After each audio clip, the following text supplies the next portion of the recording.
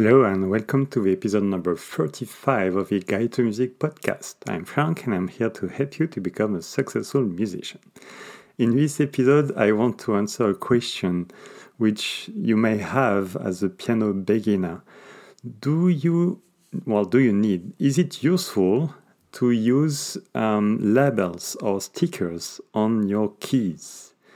What I mean by that is that I see often beginners literally taking a marker pen and writing down the names of the notes on the keys themselves, on the white keys, or buying these stickers that you can put on the keys with the name of the note or even the musical notation of the corresponding note. So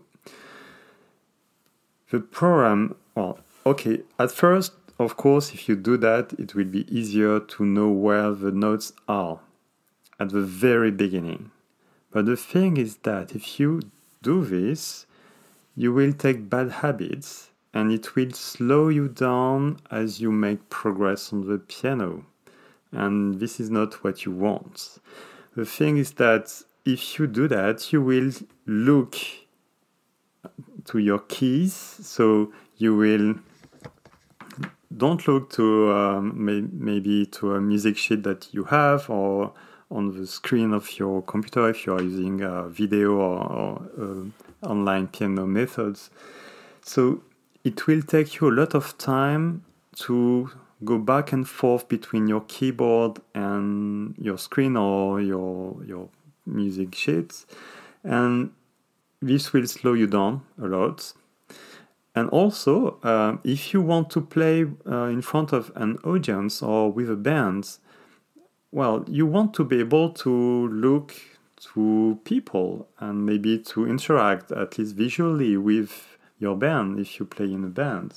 So if you take the habit of playing and looking to the keys, you won't be able to do that. And also it will slow you down because you won't develop your muscle memory.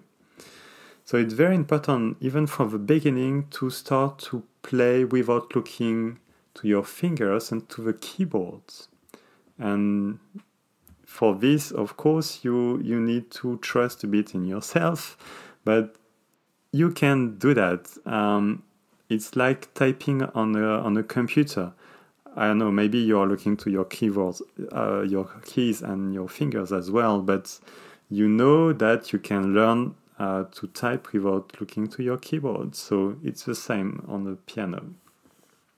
And the second problem I see with that is that you won't train your memory. And this is one of the nice benefits of playing the piano, is that you train your memory, and this is something which is helpful in everyday life and for all your life. So why should you prevent yourself to get this nice advantage by doing this?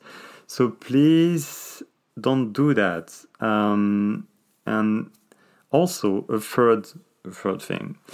If you do this, you will probably label only the white keys and forget about the black keys. And black keys are as important as white ones. So it's, again, a bad idea. So don't do that, please. I know you will hate me at the beginning because it will be a bit harder to start with, but it's worth doing these efforts, and you will thank me later on, I'm sure. So that was my message for this episode, and I will meet you in the next one.